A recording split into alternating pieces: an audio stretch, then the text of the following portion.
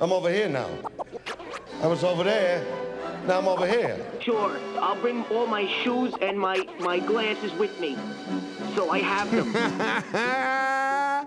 Yeah, I'm with the OGs on the block to see the terror. Eating pasta primavera, feeding cockabee together. People never know the wild shit we might say. Grew up on Eddie Murphy, Jerky Boys, and Dice. I've been waking up nights screaming Brooklyn Blast podcast. Mama took my porn mags, Jergens, and the soft rags. Easy when we talking about Mr. Ferrari, cause we go way back when we used to play Atari. Sparked weed, taking shots like the Fratelli's RV. Doing donuts in the parking lot at Arby's. Car keys, now you can't leave. Lock the door, please. Jimmy's on a mission. Time to start the intervention. Let's go. The kids of Elm Street don't know it yet, but something is coming to get them. There's something out there, isn't there?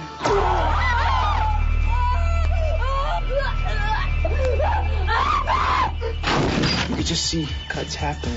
What did that, Lieutenant? I don't know. Peter! What has the coroner got to say? He's in the John puking since he saw it.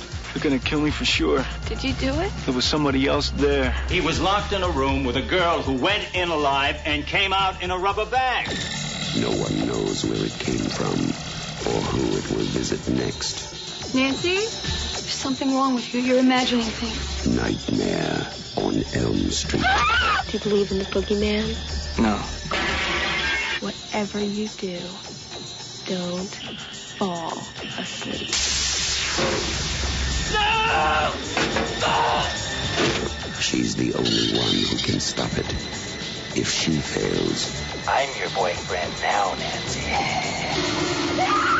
no one will survive. Help me,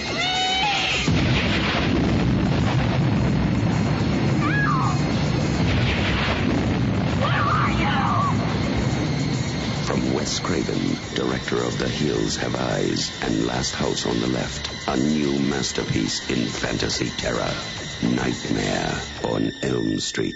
Another episode of the Brooklyn Blast Furnace podcast with my newfound friend, which is awesome, Jsu Garcia.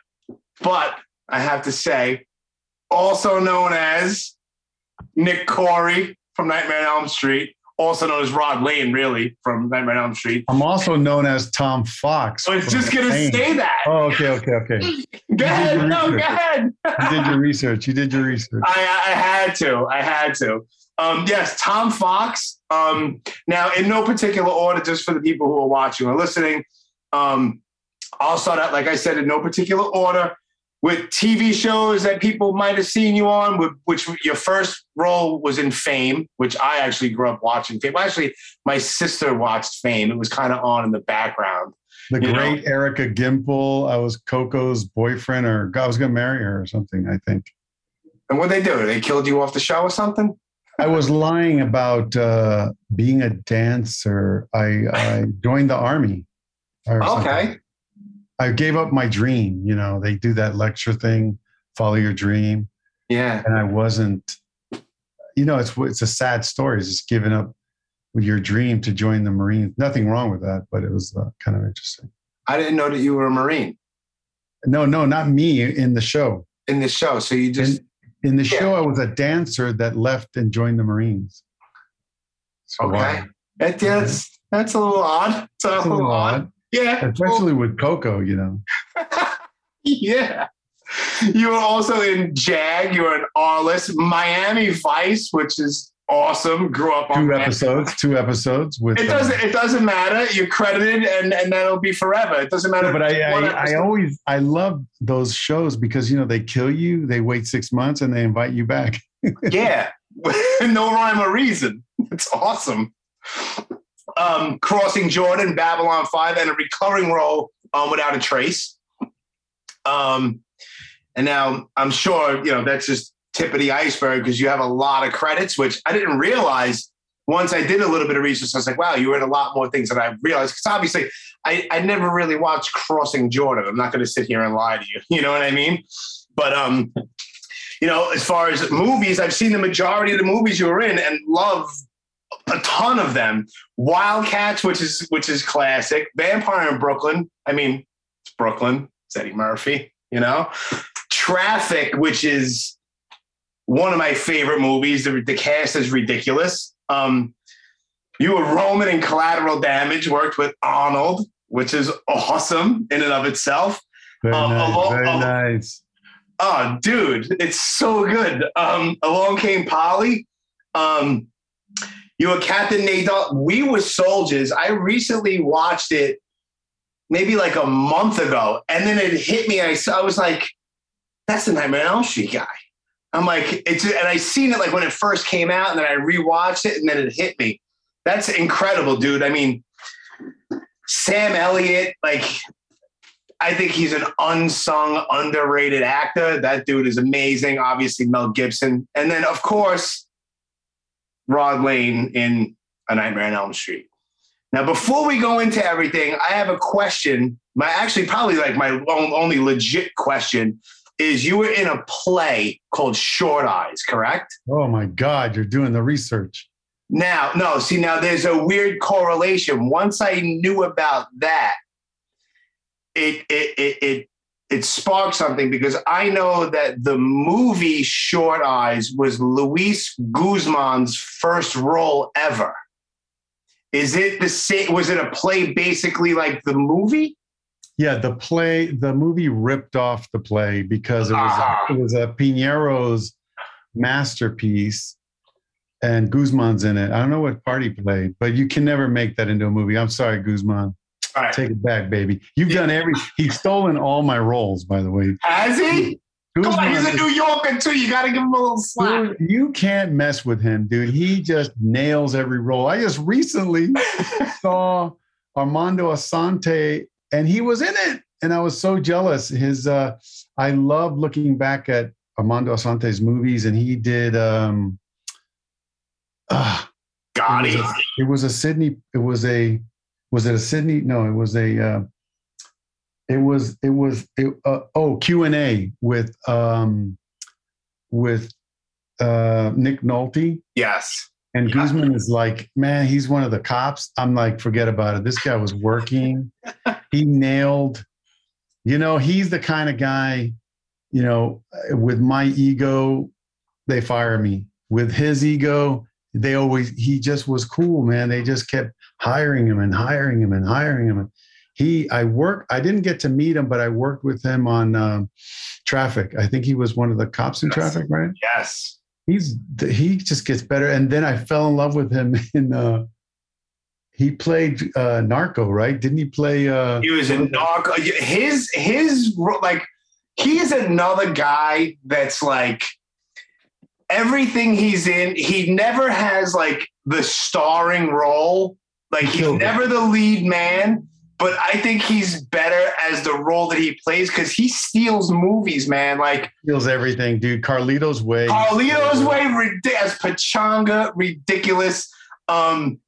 Boogie Nights, he's always so grimy. I love that dude, man. He's a stealer, and I know it. I would never mess with him on the screen, but why do we come up with him? Short Eyes. Oh, Short Eyes. Yeah, the play. I'm sorry, the movie will never touch the play, and that's where you can't transfer it. The play is phenomenal. Yeah, it's gritty. It has I don't know if the movie had the original cast. I might take that back. I think if it did have the original cast, then we're rocking. Okay. But Miguel Piñero was, I remember I was hitchhiking. I was super young, and this girl picks me up, and she goes, hey, you need to do Miguel Piñero's Short Eyes. And I never forgot that. I was in the days when you can hitchhike. I was hitchhiking to auditions. I didn't have a car. I was poor. Really? I was just gonna ask you. All right, let's back up for a second. You were born and raised in New York? I was born in New York. I can't say raised. I found out I was born in Washington Heights, and it's funny that they did a musical. I don't remember it as joyful as the musical. And then, we run out of money and we go to Newark. Okay, so I grew up with rats trying to come into the house, big ones. Yeah, and it was not that pleasant. No. But I got to know New York as I started to work there. Yeah. And everybody goes, yo, if you make it in New York, make it anywhere. And I'm like, not really. Right. And so a lot of the California actors can do just as good a job as New York actors. Sure. But we like the sun and the beach. I don't blame you. The way that these California guys, like the Sean Penns, I grew up with those guys. So I was in the Loft Studio with Peggy Fury, which was competing with New York acting teachers like Stella Adler and Uta Hagen, great teachers. But then there was this whole left, East Coast, West Coast, but not the rap game, but the acting game. Yeah. And a lot of us actors were, we can't beat a New Yorker. You just can't beat a New Yorker. Right. So I could fake a New Yorker, but I can't be a New Yorker. A New York is a state of mind. 100%. And I went on a couple auditions in New York. I'm like, forget this. I'll never work. These actors will kill you for lunch. Yeah. And man. I went to California and laid down and got sun and got roles. Yeah, and you know what? More power to you, man, because that's one thing. Listen, I'm born and raised in Brooklyn, and I hate the cold. People are like, oh, you're from New York. You're from the Northeast. You should be used to the winter and the snow and the I hate it, man. I hate it. I had an opportunity I don't know, about 12 years ago or so. I moved down to Miami. I lasted a year.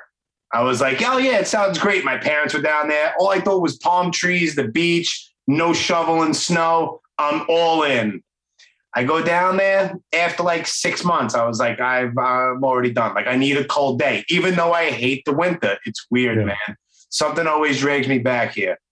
I mean, I'm getting your vibe. You're a New Yorker, man. That's it.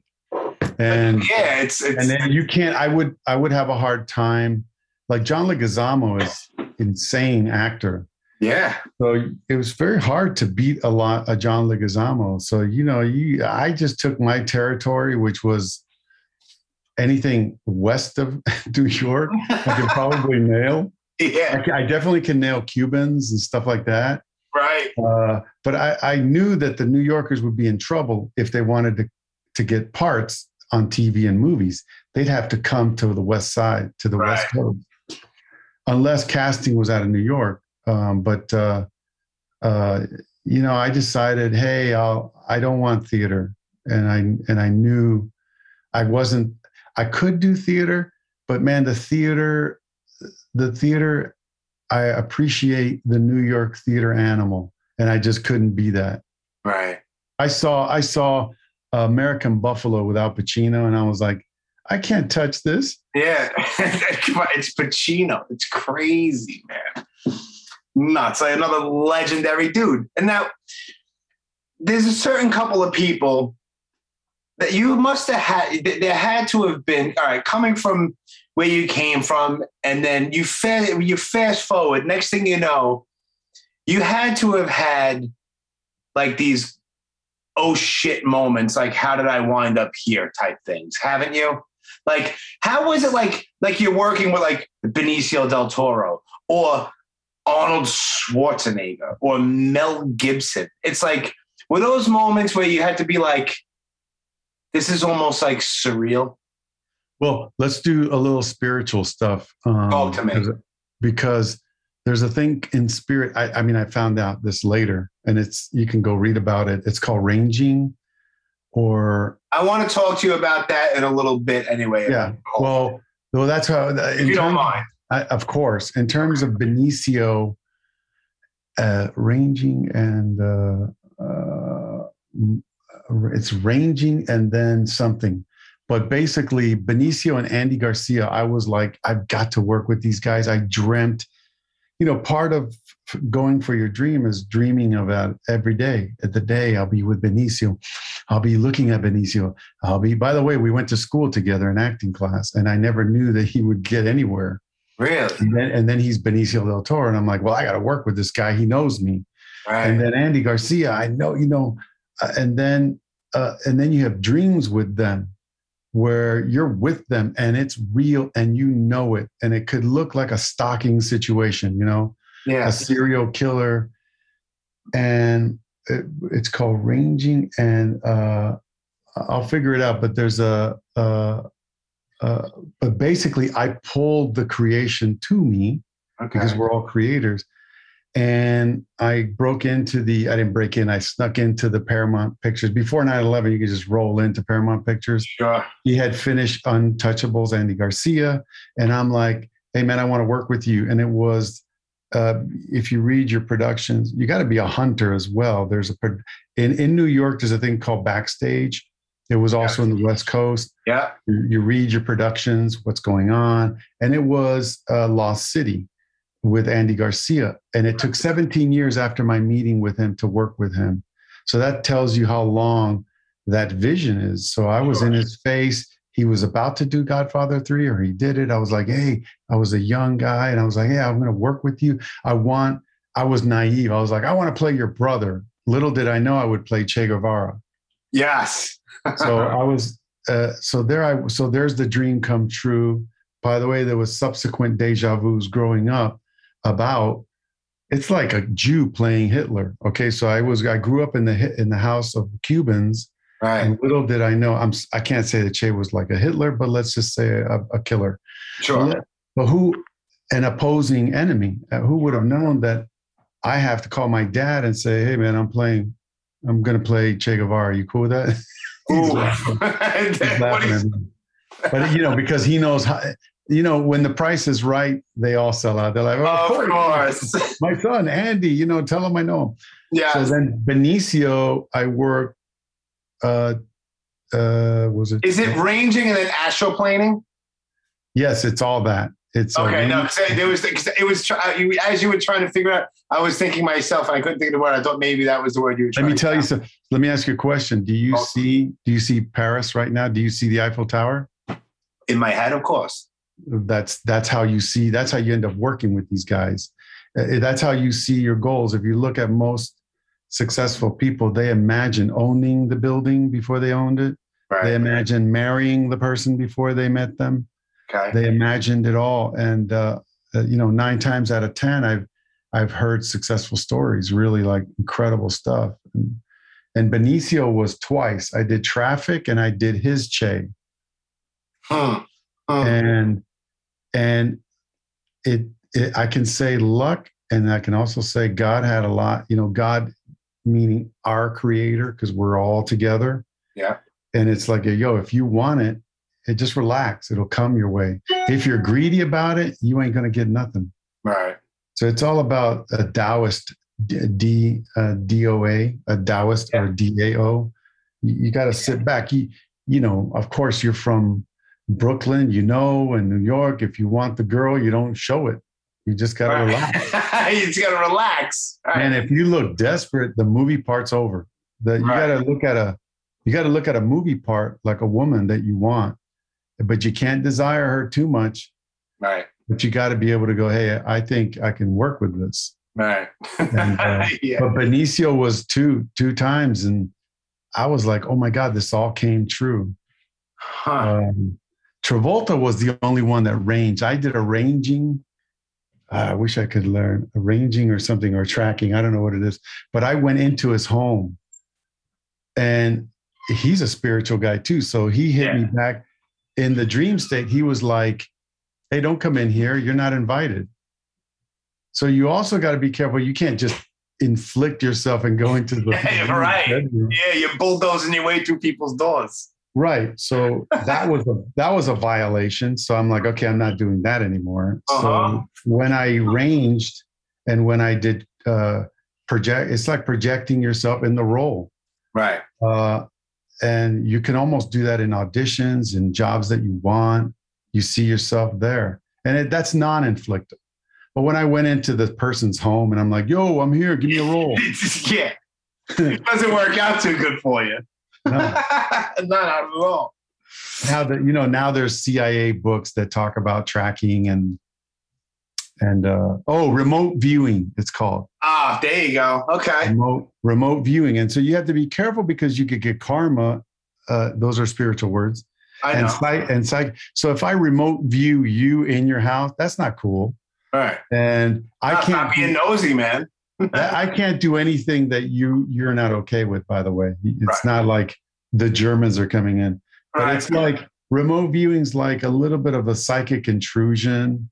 It's not bad, but certain people know the rules. Don't do it because you could get karma. You know, like my stuff had to do with movies and acting. It didn't have to do with hurting anybody. It was like, and I would find out where casting directors were. Yeah. And send them my audition tapes, and you hustle.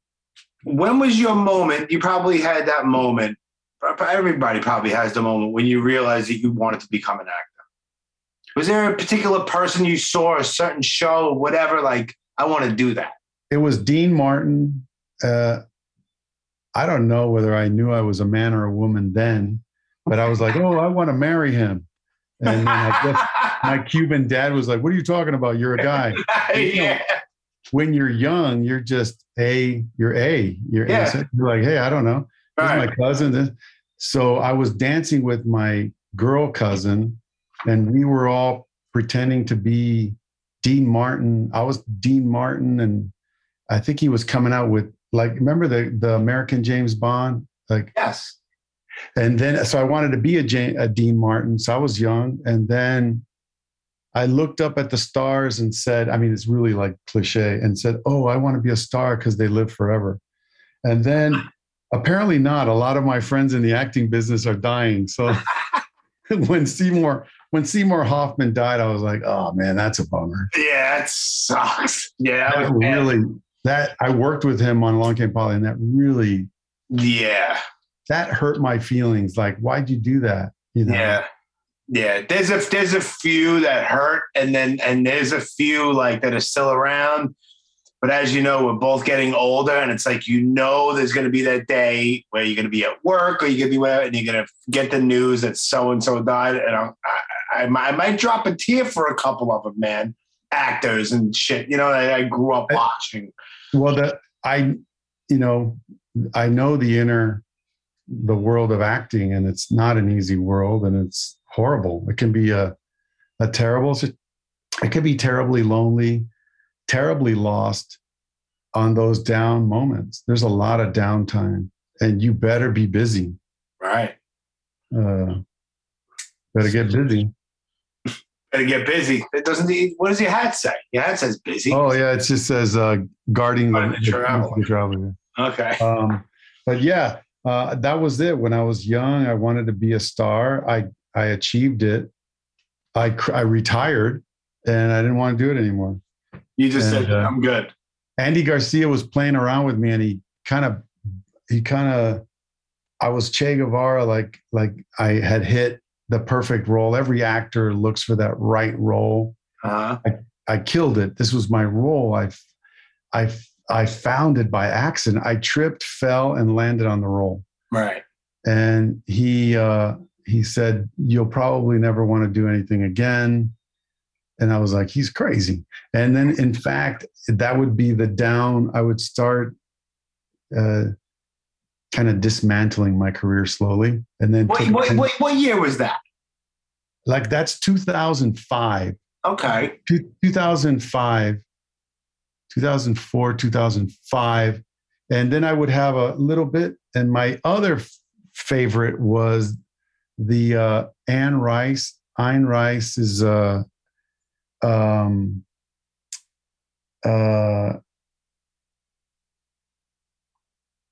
Atlas Shrugged. Gotcha. Part 1. They did the book in 3 parts. I was done. I was like, all right, I did because I always wanted to do the Fountainhead. Okay. And I always wanted to do a Che Guevara or the Godfather. And I did Che. I was done. And Andy, and then I wrote to Andy not long ago, and I'm like, you know what? You're right. I'm done. And and I'm sure if someone called and said, hey, here's some money, would you do it? Yeah, but I no longer have the bug. And I just wonder if it's a young man's game, because you need I'm 58. Can I do it? I don't know. You got to have a lot of, all these like De Niro getting old and Pesci. Yeah, dude. But listen, you're 58. Yeah.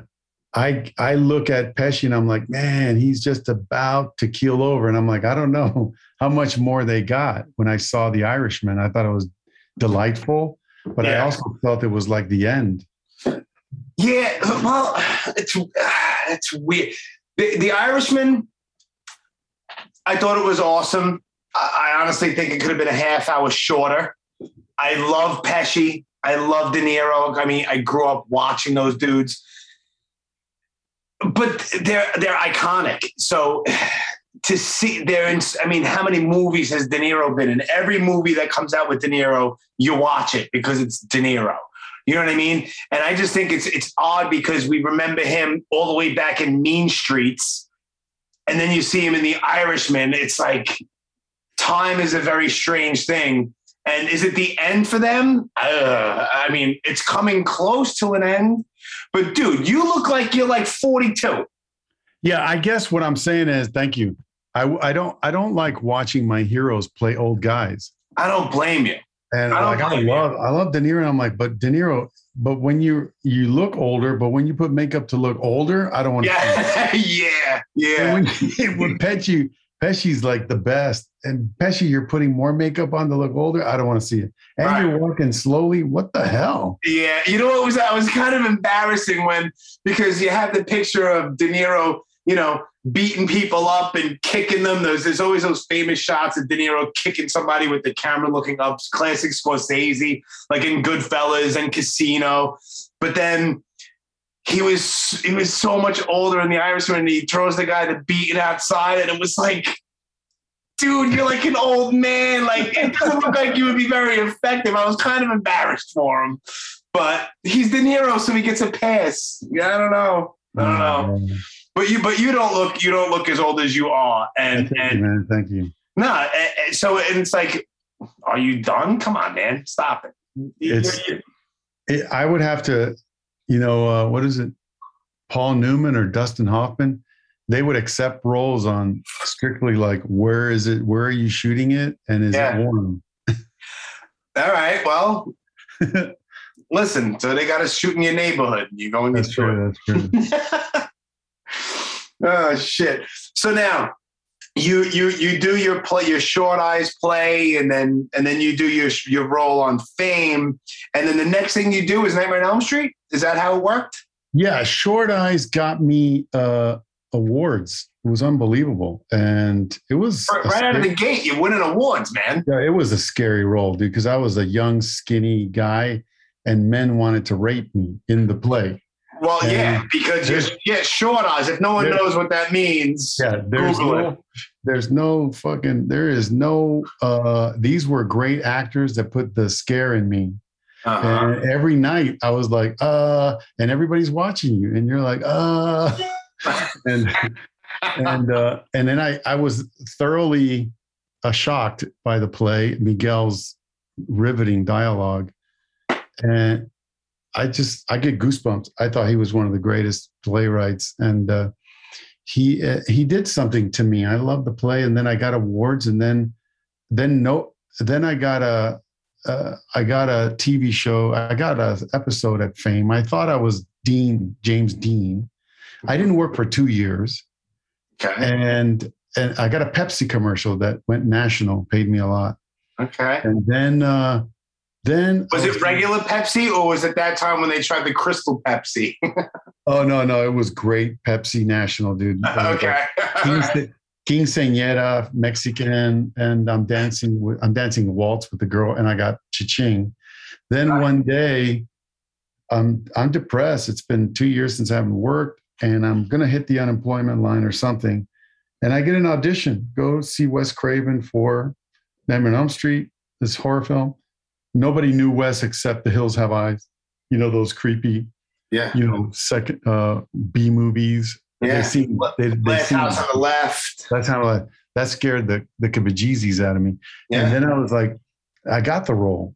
And then he said, would you stick around? And then we read all these kind of, what is it?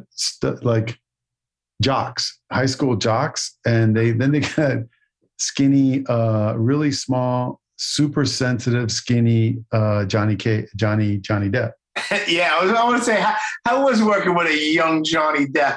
And he was skinny like me, but he was super he wore a sweater. He was really but apparently he was a rock star already, or he was playing guitars. He was married, but he was always just this really just nice guy. I can't say anything about him. And he did not talk like the Pirate of the Caribbean guy. Yeah, he got a little weird as a little weird. Yeah, it's not the Johnny I knew. Johnny was like Crybaby Johnny. Yes, of course. It's 21 Jump Street. He went off to do that, and then I kept doing movies. Johnny gave me the script for Gotcha, and Gotcha would be my next film. Right. A little trivia: the same writer for Gotcha put me in his short called Don't Cry, It's Only Thunder. Oh, and he remembered me and gave me the role. But it was Johnny that said, hey, here's the script. And I read my friend's name on it. And then we went our separate ways. And Johnny was where he's at. He just took off. Great actor. Yeah. Just had it. And his best friend was like Nick Cage, like we'd be hanging out. Another weird dude, I think. I got to go. And then Nick would pick him up in a Corvette. But Nick at the time I almost got the role with him and Sean Penn, and he ended up getting it. They're like best friends, and they like there's some kind of tragedy and girlfriends, and it's like it was at a time in the 80s when Matt Dillon he doesn't really get enough credit. Matt Dillon was probably he doesn't, man. I'm sorry. Matt Dillon is one of the greatest actors. Listen, I'm not mad at you. Bro, I agree. He's super underrated. He's so underrated. And, man, I love Dallas Winston from The Outsiders, man. He killed it in The Outsiders. And I auditioned for The Outsiders. Did you really? And I was like one of those actors. I'm very contemporary with these guys. And they killed it. So it was like Tom Cruise is in there. Tom Cruise, Ralph Macchio, C. Thomas Howell, Emilio Estevez. Emilio Estevez was a killer actor.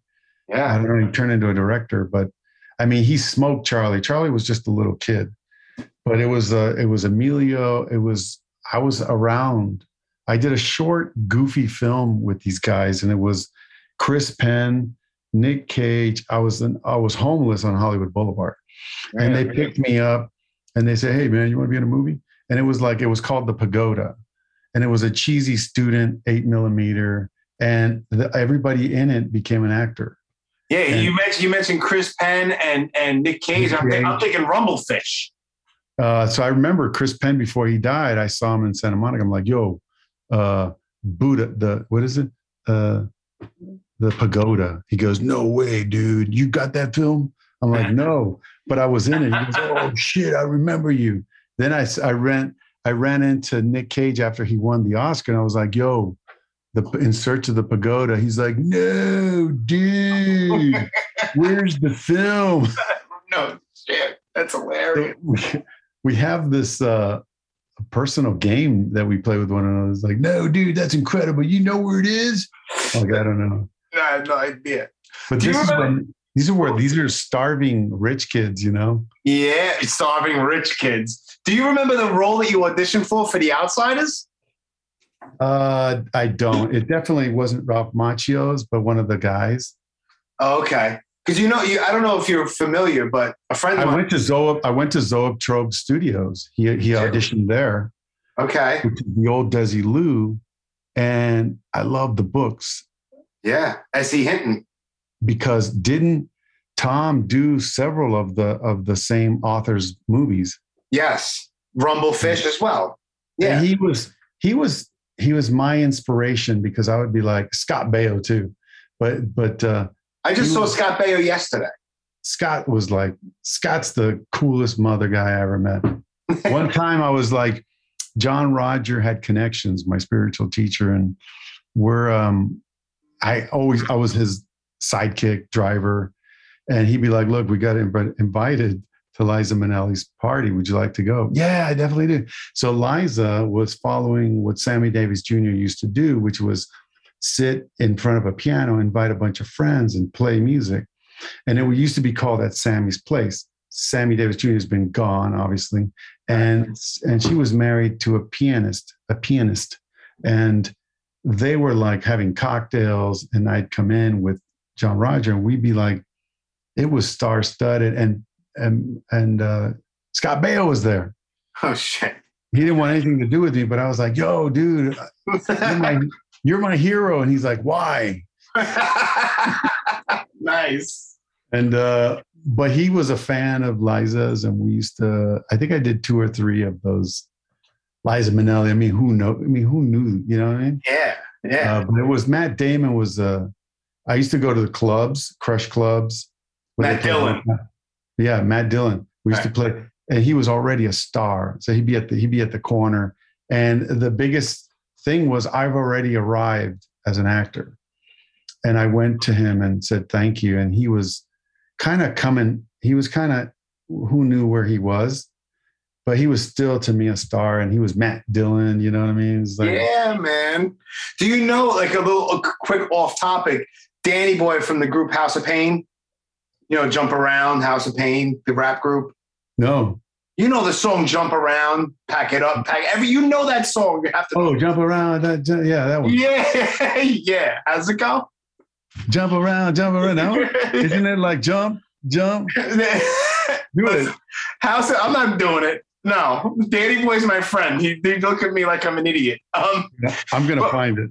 Oh yeah, well, come on. You know it's the trumpets in the beginning. Every single stadium plays it. You know the song "Jump Around" by House of Pain. Anyway, Danny. It's called House of Pain. The House of Pain is the name of the group. Dude, I'm so ignorant. You know this song. My daughter knows this song. You know it. Okay, wait, hold on. I got to hear it. If you're putting the video on, you got to fast forward a little bit because it doesn't start out the regular song. Yeah, I got it. You know it. I'm telling you. Everyone knows it. You definitely know it. Well, anyway, Danny Boy is one of the guys from House of Pain, and he wound up buying the house that The Outsiders was filmed in, and now it's the Outsiders House Museum in Tulsa, Oklahoma. Oh, it's funny. They're trying to sell the Nightmare on Elm Street house. You see that? Buy it. No, dude. It's like it's in Hollywood. It's crazy. So what? It's crazy. Buy it and turn it into a museum. It'd be awesome. Let me just see. This is getting to me if I can't figure this out. I'm telling you, you know it. It's you're gonna be like, oh, that song I heard it 90,000 times.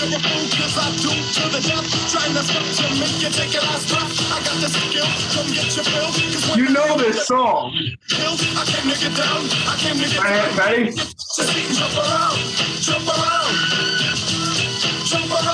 Ready? Yeah, I thought so. It sounded like another rap song that did the same thing. No, you're talking about Crisscross. Everybody jump, everybody jump. No, yeah. Same time frame, completely different. Same time frame because it still had that whistle. The whistle, right. So anyway, yeah, Danny Boy wound up buying the Outsiders house and made the Outsiders house museum. And it's awesome. Wow. He's doing a lot of awesome things out there. Ralph Macchio's been out there. I don't know about Matt Dillon, but Essie Hitton's always out there. It's awesome. Randy Shanofsky, who I had him on the podcast, he's the first assistant cameraman who's been on 9 million things. He has a crazy story. Next thing you know, he's watching the Rumble scene standing next to Francis Ford Coppola, like this whole crazy story. But that I had no idea that you auditioned for the Outsiders. It's pretty cool. It's one of my favorite movies. I was, God, was it? I just fell in love with Cobra Kai. Cobra Kai is awesome, dude. So I worked with Diane Lane. First of all, I was in love with her since she did this when she was a teenager, and she did a love story movie with this kid. Okay. And the head guy was Laurence Olivier, but she was, dude, I was a glorified extra. That means one that keeps working in different scenes as long as you don't show the face. Right. You know what that is? So you could be a glorified, and I was making bank in 1980 on the Cotton Club set with Richard Gere, Diane Lane. And that's funny. I just recently had a guy on who worked, he's a makeup guy. John, he's an Academy Award winner. He did Heath Ledger's makeup in The Joker. He's Al Pacino's guy. I just had John Caglione on, and he worked on the Cotton Club. Yeah, so there was a casting director that loved me, and the costume lady won Chariots of Fire best costume. She adored me and just dressed me to the nines. Francis was like, "Hey, let's put him in." But finally, they put me in as Vera's nightclub maitre d'. They showed my face. I was out. And Richard, we both had the same agent. So Richard's like, "Hey, I'll help you out. I'll order." As soon as we got into dialogue, I was done. Nice. So now, real quick, because I don't want to hold you hostage for very long. No, we can do many volumes of this. Yeah, I definitely want to talk a little bit Nightmare on Elm Street, just because, I mean, right before we press record, it's crazy when you do conventions. Halloween. How the franchise, similar to like Friday the 13th and the Halloween franchise, how it's flipping generations and going and going and going, which I find that stuff fascinating because, like I said, when did it come out? 84? 84, yeah. I was 9. So yeah, it's crazy. And I just saw Robert Englund a month and a half ago at a convention doing a panel. And it's like, I sit there and I watch him and I'm just like, this is crazy. You know, yesterday I was at the Chiller convention and I looked in and there's Scott Baio. It's like, as I said, I literally saw Scott Baio yesterday, you know? Yeah. So it's awesome. And like I said, I speak to a bunch of Friday the 13th people and it's like, how could you, like, while you were on the set of Nightmare on Elm Street, did you have any foresight of what this was even going to turn into at all? I mean, how could you, right? No. Nobody did. I knew one thing, that Wes was original in the story. Sure. Because, Shakespeare's What Dreams May Come, he psychologically probably ruined people in a certain way, because it's like, oh my God, what in the dream state? It's a monster in the box. I think J.J. Abrams talks about how to write thrillers and exciting things. Wes nailed it. So it's like, I heard Wes had a dream. So I was like, wow, he really got a dream monster, Freddy Krueger. Yeah. And he nailed it. So then it wasn't just a dude in a lake, although I was addicted to like Friday the 13th, just me too. Kill someone and get jolted, right? Yeah. And in the movie, that is. But in Friday the 13th, in Freddy Krueger, I was like, oh, this got a good storyline. It's a lot deeper than your average slasher movie, for sure. It's a child abuser, and then the parents burn his ass. Yeah. And then fucking twisted. It's twisted. It's really twisted, and it's like, it's bizarre. And then I kind of bailed on the first one and came back when Wes came back on the 6th or something. I forgot what it was. And I would barter. Wes Craven and I would play racquetball for movies. That's how I got Brooklyn, Vampire Brooklyn. Okay. I was like, yo, if I beat you in racquetball, you'll give me a role. He's like, all right. So he gave me a small role in it. I beat him. Then I called him up and I'm like, yo, I'll give you my leather jacket on Nightmare on Elm Street if I get a role. So he did. Do you have anything like right now, anything production used? I should have saved the leather jacket. I would have been a gazillionaire. Dude, yeah. Now, how was it? I know that it reminded me of like The Exorcist. Wasn't the room where Amanda Wyss, your girlfriend, Tina, in the movie, that whole set was revolving, correct? Like they actually... That was the most interesting thing. That was the best. Well, first of all, it's a lost art on special effects without CGI. These guys, I forgot the name of the art form. But practical effects. Huh? Practical effects? Is that what it's, I don't know, but a real tongue, it isn't fake. Yeah. They actually put a pool. They put the tub over a pool so that the dude can swim up. Yeah. And she can sink down. That was some serious stuff. Yeah. And then my stuff was cheesy. They They tried to hang me with fishing wire and it broke. Then they finally got the right tension to hang me on fishing wire. They wrapped a towel around the fishing wire. So I'm like, Ugh. Yeah. And so that bar was cheesy. That didn't take any great special effects, but it was effective though, man, because at the time it's like Freddy goes through the bars and he goes into your jail. That was Terminator. Yeah. Yeah, that was like, holy shit, this is fucking real. And remember the wall and his hands going through the wall? Yeah. Or the sinking stairs? Yeah. I forgot what I was talking about, but about you being hung in the cell and the practical effects. The Wes Craven. So the room, the revolving room, where seriously these guys must have studied old effects. Yeah. The king of effects, and Fred Astaire comes from the Fred Astaire room, and I think I'm brave enough to say that before Fred Astaire comes from Charlie Chaplin. Okay. I think Charlie Chaplin was manipulating rooms, and just look at his old stuff. Yeah. And then perspective, like you tilt the room up. Sure. But that basically me and Wes and the camera guy were nailed down and then upside down. And then the hair's down and everything. Yeah. And everything's nailed down. And then when she fell into it wasn't her, it was a stunt woman. Right. The blood splattered and went out the door onto you. And it went onto me. We're all playing poker down here. And I was like, oh God, that's gross. But other than that, it was the one time I only did drugs on a movie set. And I felt so bad. I felt like I was cheating on my art. And what part was it? I did it during the jail cell when I was crying.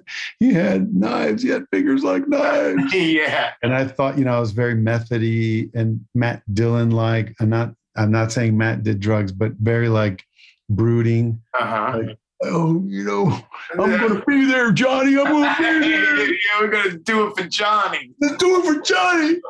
And I was trying to get to that emotional state. And of course I can't do that. So a little drugs got me loose. Right. And then I was like, I'll never do it again. It was a horrible feeling. Yeah. That was just the only scene I did. Everything else I was sober. Right. And from then on, I never did drugs.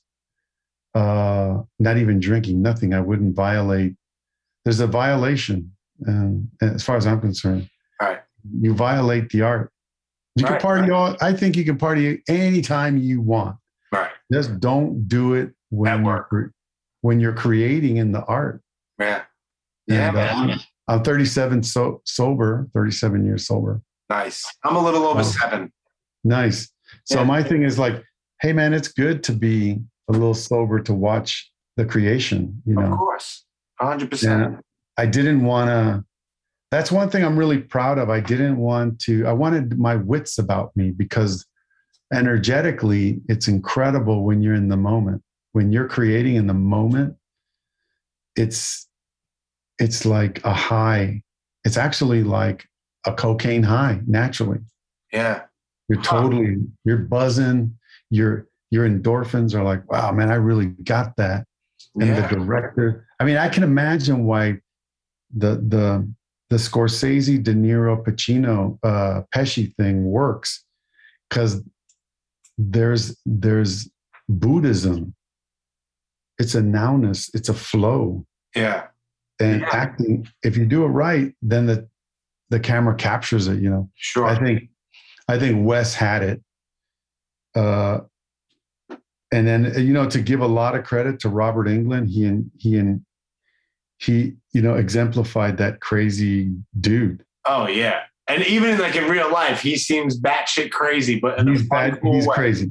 Yeah. He seems like a fun dude, man. He would come up to me and go, Jsu. He doesn't even know me. We don't know each other. Jsu. A cable television show would be good for you. And I was like, thanks, Robert. Thanks, buddy. Thanks, Bob. But we only see each other like maybe once in a blue moon in a convention. Mm-hmm. But nobody wants to talk because Robert knows everything. I can't remember anything. Right. And Robert knew everything. So his mind is sharp as a scissor, man. He's like, oh yeah, me and Wes went out, we created this whole thing. So his whole relationship with the makeup artist who just passed away, actually, a friend of mine, Lazar, he just passed away. He was the makeup artist. And his relationship with Wes was amazing. So, he had a long-term effect with Wes. And also Bob Shea, putting all his money when he did, I think they ran out of money and shit. Yeah. And then crazy. It's so crazy, man. And now there's remakes and reboots and this and that. It's like, you know what? Give me the first one. Give me the second and third. I'm good. I'm good. Listen, I got 3 sponsors I need to shout out really fast, and then I want to touch on. You're a minister. Yes. Okay. Go ahead. Hold that thought. Are you a coffee guy? Yeah, of course. All right, good stuff. One of my sponsors is called Dead Sled Coffee. DeadSledCoffee.com. And this is that I'm not aiming this at you. This is for people who are listening. Follow them on Instagram at Dead Sled Coffee. Now, what's really cool about them, and now I'm just not saying this because they're a sponsor, is that they're a small coffee company, super small, but they do like really awesome things. Like they have officially licensed, and it's funny that you're on this. They have officially licensed Robert Englund brew. It's called the Nightmare Blend. It's like super strong. It's officially licensed. Rob Zombie, the band Kiss. They just came out with Skid Row, the band. They do like a whole, who else? There's an Elvira blend. Bill Moseley. They do a whole bunch of these really cool licensed special brews. Dead Sled Coffee. And if you go to deadsledcoffee.com and you type in promo code Brooklyn Blast, you'll get 20% off of your order, and any order over $60 is free domestic shipping. Dead Sled Coffee. Yeah, man. Second, this is local. The Last Guys on the Block. They've been around since 1992. They survived the pandemic. Generation Records, located at 210 Thompson Street in the West Village here in New York City. Follow them on Instagram at Generation Records. If you cannot make it to the actual brick and mortar spot, go to generationrecords.bigcartel.com. You can order stuff online, and they also have an eBay page. So once again, Generation Records on Instagram. And last but definitely not least is New Republic Printing for screen printing, embroidery, vinyl stickers, and buttons. Follow them on Instagram at New Republic Printing. If you go to newrepublicprinting.net, there's a drop-down menu, any kind of brand of clothing, T-shirt, tank tops, windbreakers, hoodies, whatever you want. They will print on whatever brand you want. The best thing about them is there's no setup fees, there's no screen fees, and if you have your order shipped to any commercial address, like your job, or if you're cool with the guy at the gas station at the corner and you trust him with your stuff, it's free UPS ground shipping. So you can order 1,000 shirts and get 30 boxes delivered, and it doesn't cost you a nickel more. Dead Sled Coffee, Generation Records, New Republic Printing. And that's that. Thanks for sitting through that, bro. Dude, I love it. I have to close my eyes half the time to do it, or else it doesn't come out right. That's OG. That's the way Johnny Carson used to do it. You got to do it. That's what I do. I'm completely off the cuff, minus a couple of little notes here. But yes, you are a minister. But now I didn't go too deep, but you did produce / direct / star and write 3 movies? Yeah. It would, I've been in Hollywood, dude. The only person that green lit me was my spiritual teacher. Okay. That's hilarious. and the organization was like, that's cool, but keep it spiritual, Okay. Since it's a spiritual organization, we don't want to be like making movies on monkeys. It doesn't match. Right. So now I don't even know how to approach this. Like I said, I don't interview anybody. So I just want to give you the floor basically to teach me or tell me, because it's not your quote unquote usual I don't even know if religion is the right word. Yeah, no, it's pretty easy. I figured it was, but I'm not going to try to explain it. Most producers in Hollywood are Jewish, so they follow Judaism. That's a fact. I loved the holidays because you can take Catholic holidays off. In terms of show business, it'd be like, oh, we're down for 3 days, man. Why? Well, it's Rosh Hashanah, the thing, and the this and that, and everybody's out. And then we've got, palm this, palm that. And then you've got Buddhists, like I would later learn, like, Ramus, the guy that did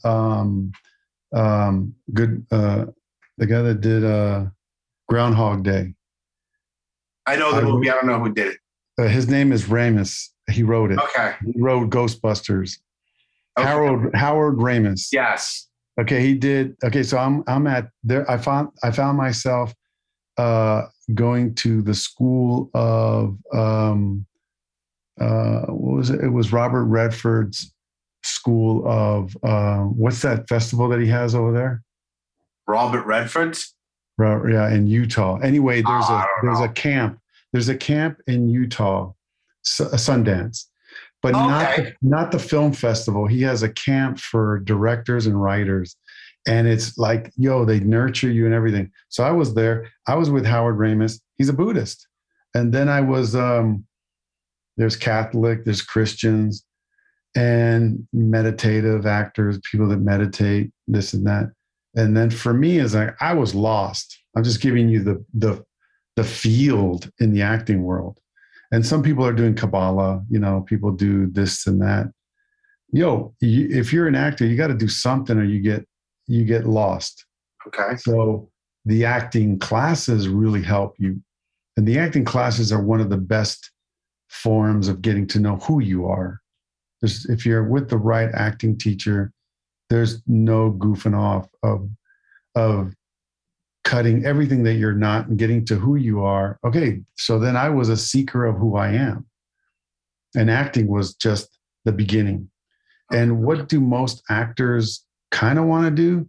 They want to get into the moment to find out that character, which is really them. Sure. Any actor that tells you they were in a character is bullshitting. You don't go nowhere. Right. You are De Niro is that guy. Right. Okay, I don't care how many. Okay, he combs his hair this way. He's De Niro. Right. And what he's accessing is the character's behavior in himself. Correct. And that is a total turn on because you're finding out things muscles that you don't work. So great. So then I was empty. I had a great career and I was going pretty strong. It was around Heartbreak Ridge. I turned down Heartbreak Ridge and a bunch of movies. I just felt lost. And you just turned it down just because? I was a mess emotionally. Okay. And then I was dabbling in drugs and I was lost. And I was like, well, I can't find myself. I'm lost in pretending to be other people. Right. That's another thing that if an actor isn't, I think Meryl Streep is like, to me, a great example of, she turns it on and off very well. Yeah. And you got to turn that stuff off. You're not an actor. Not an actor. You're identifying as an actor, but you're not an actor. You're not a plumber. You're not an Uber driver. Actors are not actors. They're just getting paid a lot of money and they love it. Right. But that's not who they are when they go home. You can be. And that's why some marriages don't work because they don't know how to dump the role. Right. Well, then I'm affected by all that. And then I meet a guy called John Roger. And there's courses that you can take called Insight, very similar to Landmark. And all actors love this kind of stuff that I know. Right. Actors that I know want to self-improve. You don't want to always be down here and play down there. Right. You can only play as good as you are. So sure. I wanted to know more about me. If I found out more about me, I'd find out more about you if I played you. Right. And okay. Makes sense. There is something to say about acting because you reveal more about who you are by playing someone else. Right. Because you're really playing me. Like when I played Che Guevara, I was like, well, what's that cold assassin part of me? Let me explore that. Right. That's dark. Yeah. Then you're like, yeah, absolutely. then you're like, wow, I'm glad I'm not that. Right. And onward, my thing, then I did the classes. I found out closer about self-honoring choices, loving myself. And then I took spiritual psychology. I love that, which is psychology with a spiritual spin on it. And then I moved in and started working with the spiritual master and helping him. And at the same time, he was helping my acting. And that's when I started to learn the woo-woo stuff in acting. So there's like acting, and it's same as performing, Have you ever watched a group and you're just elevated? Right. I mean, I don't know about you, but when I saw Matrix, it blew me out. It blew my head off, when I saw Matrix. Yeah. Because and I'm talking about really seeing Matrix, and then you start to experience that this is all a Matrix. And you start to how do you tap into that? Observation's the best way. So first of all, breathing, and you're just aware of your breathing. And then you start to move between the ears and just observe. Don't react, observe, and start observing. What is acting? Most acting is observation. Most acting classes and that they put you through is observing. Stop talking. The ego talks, the soul observes. So by observing, even Einstein, let's go scientific. Einstein said, I wish I would have spent more time observing. How did he come up with all those things? Read his books. He observed a lot. And he used his imagination. He'd be sitting there watching a train go by and just observing it. What was our and then that's how he came up with relativity, observation. One of the things that's interesting about acting, one of the exercises that Peggy Fury used to tell us is go to a airport terminal, go to a park and just sit there and watch. New York, when I'm in New York, I sit in parks and just watch. Oh yeah, I do that all the time. New York, and then that's how you start to see the Matrix. You start to see that conversation. Oh yeah. People, like New York right now, I'm on the subway in the morning and in the afternoon during rush hour, 5 days a week minimum. Sit there and just observe. Don't read a book. Okay, but don't listen to music. Don't just read. Just observe, and you'll see. Okay, these people are fighting. That person's crying. Yeah, that guy's upset. Ooh, that guy's about to attack this person. Yeah, then, you know what I mean? Sure. And when you start to move there, you see the Matrix. You pull back more, and you pull back more. And it's a state, it's a different state of operation. And that's where I go, meditation. Okay. I started to join the movement of spiritual inner awareness. They talk, it's a yoga of sound and listening. It's really a yoga. It's non-denominational. It's not religious, although I'm a Catholic. Right. And I'm Christian. It's less in, and I'm a minister, but that doesn't mean I got to go out and do anything. Right. Okay. It just means on a good day, I can marry someone. On a bad day, I do nothing. Right. But, and it doesn't have anything on it except we don't go in the corner and go, you must join. Right. Again, with the inflictions going on in the world that you have to wear a mask, don't have to wear a mask, have to be vaccinated, not vaccinated. We don't have any of that. Right. We say this, you're responsible. That's it. And that's all. And definitely the way that I was brought up with my teacher and all our organizations, we teach self-responsibility and no victimness is allowed in our organizations. There are true victims, that people that get hurt. But this whole thing of you did this to me, I got hurt feelings. We don't roll like that. No. For some reason, and I studied psychology. For some reason, during this whole time, everybody forgot psychology. Yeah. Of projection. You're not people that are complaining. Yo, Why don't you look at your own crap and fix it? Yeah. Oh, 100%, man. But man, we lost any idea. Like, one of the ideas I had is, why don't we get counselors in every corner that you can just talk with someone? You know, like you said earlier on, hey, let's just talk. Yeah. And sometimes that's all you need is a friend to talk to, and some stuff starts leaving you. Yeah, 100%. Get that shit off your chest, whatever it is. But I just can't listen to the news. That's one thing I did. Oh, God. No. I got rid of the paper, the news, and I just call friends that aren't going to start with open-ended questions like, isn't it terrible what's going on with the government? It's like, okay, it's like wrestling. It's like pro wrestling. It's like whatever. Yours, this side, that. It's so exhausting, and even though it's like played out at this point, it's like, come on, man. It's like the same things are happening now in certain ways that they did forever. It's politics. Let's all just pin against each other. Let's argue about things, especially now with social media. Yeah, I'm going to spend my day arguing with somebody I don't know in real life and try to change their mind. It's what are you doing with your time? It makes me insane. It's like I have right now. I'm in Facebook jail for like, I don't know, 19 more days because I literally called somebody. I even have the screenshot because no one would believe me. I called a friend of mine a silly goose. A silly goose. I was like, I don't do silly things like that, you goose. 30 days, quote unquote, bullying against community standards. I'm like, what?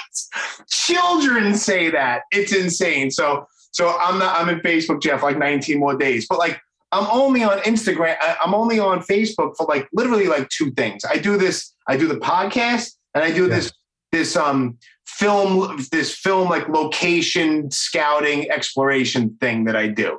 Nice. Which is also with Danny Boy from House of Pain, also the Delta Bravo Urban Exploration Team. So those are the two real reasons why I'm even on Facebook at all. If you see my Instagram page, it's just the Brooklyn Blast Furnace. It's only podcast stuff. I don't do nothing personal on there. Nothing. It's just, that's the reason. Me neither. You'll never see my personal, like who I voted for, who didn't vote for, or politics. I just promote what I do. Yeah. And that's really, I mean, listen, I understand people are on Facebook there's family and, I understand that part, but to go on there and argue with people that you don't know in real life, and you're arguing with a grown adult who is set in their ways, and you're trying to convince a stranger to look at certain things your way. It's like, I don't get it. I don't even get it. I also think there's other people's jobs to straighten people out. And I love that Dave Chappelle love it. There'll be more Dave Chappelle's, and I don't need to do it. Right. And so there'll be more of those people going, hey, guys, and they're more intelligent than I am to really hit the subject. And they have their big platform, of course. Platform. And I think there's going to be a pushback of like, hey, guys, chill out. Yeah. You got to relax. Everybody needs just to settle down. And my thing is, in my the way I was taught was love, and don't do it to the least one. And it's hard. I just got through working with someone to help me clear judgments, little tiny judgments that I had about aging. My big deal is like, I'll look at De Niro now and just go crazy. Like, oh God. And so I have to stop. I have to stop the oh God, because all my heroes, like I look at Mick Jagger and I'm like, oh my God, what happened? Right. And then I'm 58, so I'm like, these are all my guys. They're all your guys. I look at like Stallone too. Listen, Rocky is like my favorite franchise of movies. And it's like, and now it's like, I see him in Creed 2. I mean, even in Rocky Balboa, he fought for the last time, and it's like, leave your shirt on, dude. It's like, you're making me sad. You know what I mean? Where's John Rambo from First Blood? You know what I mean? Like it's crazy, man. By the way, we used to do this trivia. What actors did 3 trilogies? What actors have done 3 trilogy movies? Well, I'm going to say Oh, well, the first person that popped in my head, but I think I'm wrong, would be Schwarzenegger, because all I think is the Terminator right off the top of my head. Well, Stallone did 3. Stallone did Rambo, Rocky, and then what was the other one that he did? Rambo, Rocky, and all right, I think Cobra, I think Demolition Man. All right, let me skip. Tyler Shire did Rocky, Talia Shire, and The Godfather, and another one. Yeah. But I think it was. Is Talia Shire still alive? Yeah. Is she? Oh, you know who I'm thinking of? I'm thinking Lois Lane from what's her name? Oh no, Tyler Shire is Coppola's sister, so she's there. Okay, yeah, she'll live forever. I'm just trying to think. What did Rock? I mean, Stallone has just nailed it. He just keeps. Oh, that dude. Listen, you know, you get that. You know, who's somebody that you sit down and you have a drink with just to pick their brain? It'd be 2 people. One person is dead. That would be George Carlin. Yeah. George Carlin. By the way, trivia. I have him tattooed on me, George. Oh, dude, you would love this. Brenda and Carlin produced Short Eyes. Get out of here. They adopted me. I was practically homeless. And what happened is this Puerto Rican actor is chauffeuring Carlin. Carlin has a heart attack in real life. Yeah. And my friend, Puerto Rican guy, saves him. And Carlin goes, anything you want. And he goes, I want to produce a play. And that guy directed it. He directed it. Brenda produced it. Carlin produced it. And James Caan produced it. Wow. I didn't know that. Yeah. And I used to go to Carlin's house. Carlin, in New York? No, Carlin lived. I know where he lived in New York. There's George Carlin Way now. It's up in Harlem. Oh God, no! He lived with Brenda. Brenda died of cancer. Yes. They had a daughter, Kelly. Yes. And they live right at the base of Sunset. Okay. And I remember he's so funny, dude. Just a quick story, if I can say. Sure. Yeah, man. So he invites me to his daughter's wedding, almost like my sister.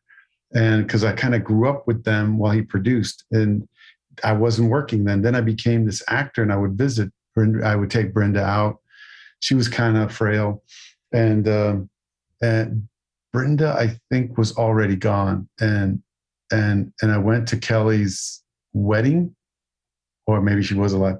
And I took a lady guest of mine, and we were in the back, shagging.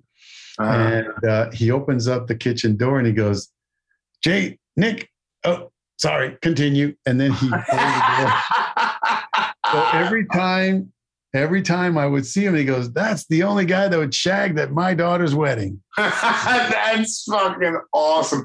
That's one guy that, when I heard the news that he died, because everyone knew, I was probably younger than the first time I saw Nightmare on Elm Street. I watched it on Betamax. I was 7, and I watched Colin at Carnegie. And I'm sitting there hysterical laughing, watching him talk about how, a tomato, or the outside of a tomato is beautiful, but inside of a tomato, something is wrong. It's in the larval stage, it's there's a bunch of jelly and seeds, and he makes these faces and get it off my plate. And I'm 7 years old, belly laughing, watching this guy. And from that point on, I followed Carlin. I have all of his books here. And when I got the news, my phone was going crazy. Carlin died, this and that. I was devastated. From our ministerial church, Patty Elvey took care of him, and he needed someone to personally take care of him. And it was her. She kind of did that, caretook. So I would always see him at the same restaurants, and Nick, he used to call me Nick. Nick, what are you doing? I'm I'm just here. He knew about my teacher. Okay. He said, what's going on? What are you doing? Nothing. How can you do? Oh God, I'll never forget you shagging in the back. Yeah. This kid's crazy. And then he remarried to a woman named Sally. And then Sally put out a book called The George Carlin Letters. Oh, wow. Yeah. And it's basically, it's actually right here, right next to his book, Last Words. Oh my God. It's right here.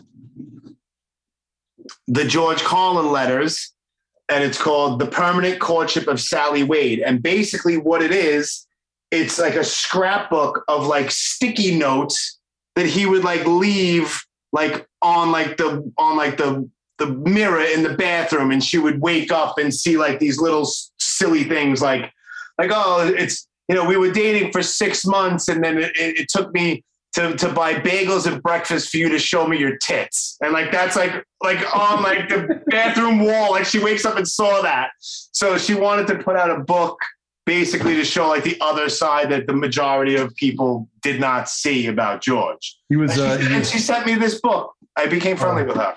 One of the things, he was a master technician.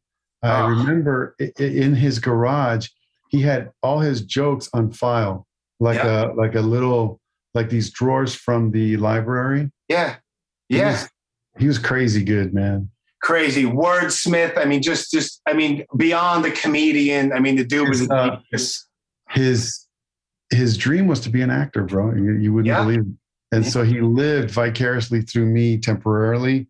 And then he ended up in the Ted and something Excellent Adventure. Yeah, Bill and Ted's Excellent Adventure. Bill and Ted's. Yeah, that was Rufus. Huh? Rufus was his name in it. Yes.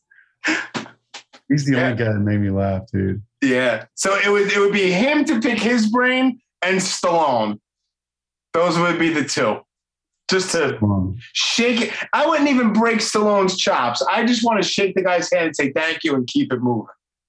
Yeah, I love, you know, they're all, God bless them. They're all up there. Sure. Yeah. Dude, this was fucking cool, man. Thank you, buddy. And next time, if you want to do this again. 100%, dude. I'll talk with you anytime. Do you have like social media stuff you want to let people know to follow you, anything like that? You know, you're on there. If you do the story, I'll add it on there. Absolutely. Yeah. Yeah, you're guys, spiritual warriors. Spiritual warriors. I have a friend that makes whatever she wants. She gives it to me and it says add to your story, and I'll do that. Okay. Whatever you want. So if I add something to my story, you can just you gotta send it to me, and then I'll pass it on. Okay. I'll send you whatever. And then have you ever interviewed Sally Kirkland? Do you know Sally Kirkland? I don't know Sally Kirkland. Not personally. Well, if you need any people to interview, let me look around. Dude, like I said, I'm not picky. Like, I'll speak to anybody that I respect or I'm a fan of whatever it might be that they do. Right on. Thank you so much. I'll bullshit with Sally Kirkland all day long. Yeah, she's a good friend of mine. Yeah, I want to talk about best of the best with her. How was it working with Chris Penn and Eric Roberts? I got to direct Eric Roberts. What a great guy. I met Eric Roberts too not that long ago. Eric's tough guy. Eric's tough. He's like, you want a tear here? You want a tear there? I'm like, I don't know, Eric. I'm like, I don't, whatever, dude. He goes, hey, do you want a tear here or there? I'm like, Eric, I'm just like, you're the movie star. And he goes, no, tell me. I'm like, all right, left eye. And Eric's like, ah. Nice. That's hilarious. He's like Denzel Washington, dude. He's like, dude, he's another dude he's super underrated. Like, I met him. He was a sweetheart of a guy. And it's like, Robert's one of the greatest, man. One of the greatest. Yeah. He turns it on, dude. He knows acting. Yeah. Yeah. And just a regular, I had like a few minutes with him. Like, he took his time with people. It wasn't a crazy packed convention because people are still leery or whatever, but I don't care. I'm at conventions all the time. But I was like, I got to meet Eric Roberts. Like, how can I pass up the opportunity to say what's up to Eric Roberts? You know what I mean? And he was. I just love him. Yeah. Somebody Googled and said, you can't look in Eric Roberts' eyes or something. And I was directing him. And don't mention anything about his sister. So, you know me, I'm going to go against all that. I'm like, yeah, how's Julia doing? How's Julia doing? And then he's like, and then he goes, what? And I said, it says on Google that I can't say anything about your sister in front of you. How's Julia? And Robert's like, hey, man, let's just have lunch and I'll tell you more. And so we had lunch. And then he told me, and I was so sorry I brought it up because it's a sensitive thing, you know. It's right. like, of course. It's not, I don't even know the story. So Google sucks, but it's just brother and sister, and he loves her, and it's none of my business to go, hey. But, you know, but you got to do that. That's your inner New York asshole coming out. Well, I heard something like you can't look at Stallone in the eye. And of course, I ran into Stallone. I'm looking at him in his eye. Yeah. Because I look at him dead in his eye. I'm looking in his eye. And if he says something, I love you too much. What are you doing? Why are you looking at me, kid? Because I admire you. Right. Get over it, buddy. You're 5 foot nothing. Relax yourself. You're like an idol. Yeah. Eric Roberts. It's just amazing. Yeah, dude. Yeah, listen, hit me up. Like, listen, throw people my way. As long as, because I've messaged so many people, but they have so many followers and they'll never read my message. So, yeah, man, if I can get in touch with these people, throw me people, man. That would be awesome. Yeah. I'd appreciate that. 100%. Yeah, Sally knows a lot. I'll talk with Sally all day long. All right, dude. Awesome. Take care. Dude, thank you so much. And stay in touch. We say love and light, brother. All right, love and light, my man. All right, man. Be good. And have fun. You too. Later, man.